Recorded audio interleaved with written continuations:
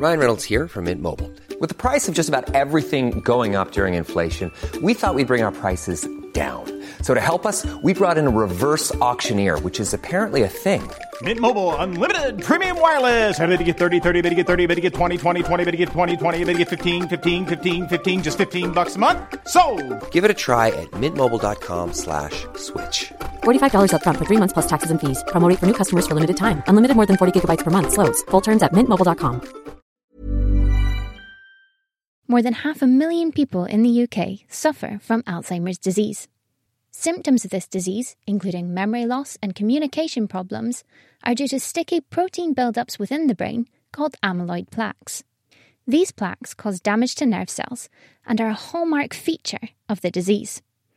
Currently, there is no cure for Alzheimer's disease. However, researchers at Yale University School of Medicine have made a striking discovery about the role of cellular garbage disposal units, called lysosomes, in the formation of these plaques. Lead researcher on the study, Sean Ferguson, explained to me exactly how these lysosomes are involved.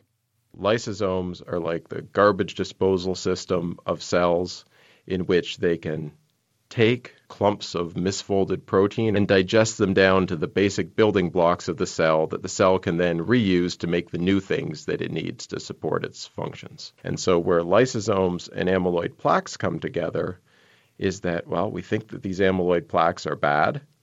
And strikingly, lysosomes build up to very high levels around the plaques. At first glance, this seems like maybe that's a good thing, that maybe this is some response of neurons to the amyloid plaque that is somehow beneficial and is allowing the brain to clear away these misfolded clumps of protein.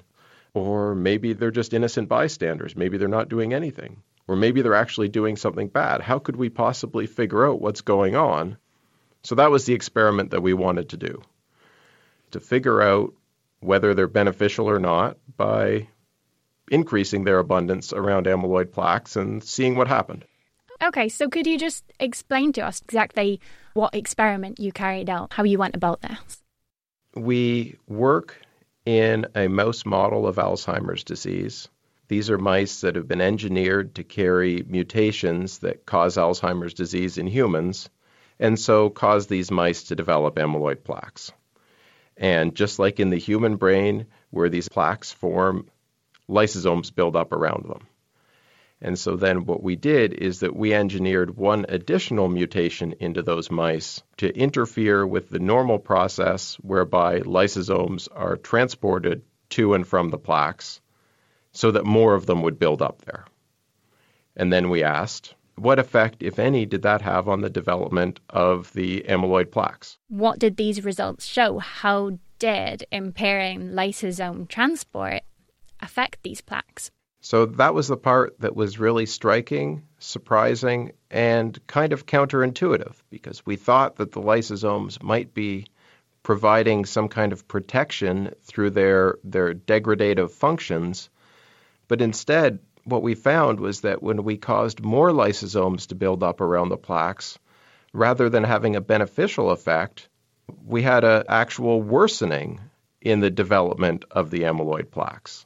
So that is a really interesting find then. You have these lysosomes that are expected to perform a beneficial function, and then here you are making the link between lots of these lysosomes, so an accumulation of these lysosomes, and the worsening of these amyloid plaques, and as a result, progression of Alzheimer's disease. That's right. And so why aren't they able to degrade the material, and why are they instead doing exactly the opposite? Why are they making things worse when they build up at these sites? And as we dug into those questions, what we found was that when the lysosomes cannot be transported normally, instead of kind of taking the garbage and all the way recycling it down to the basic building blocks that the cell needs, they end up kind of getting the job half done instead.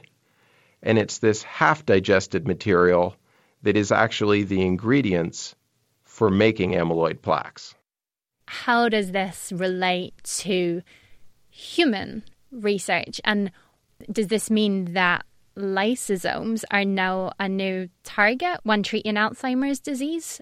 I think restoring normal transport of lysosomes, which would mean preventing their buildup, would be beneficial. We're focusing on the mechanisms about how neurons normally control the distribution of their lysosomes.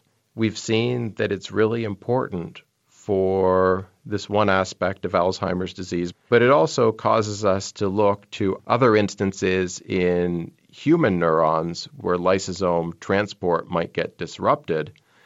And when the brain is subjected to traumatic injury, such as a good hit on the head, that interferes with the transport of lysosomes. And so we're also interested in how things that can happen in everyday life might impinge upon the transport of lysosomes in neurons, and whether any of these things could, through that process, contribute to Alzheimer's disease risk or development. That was Sean Ferguson, and his study was published in the Journal of Cell Biology.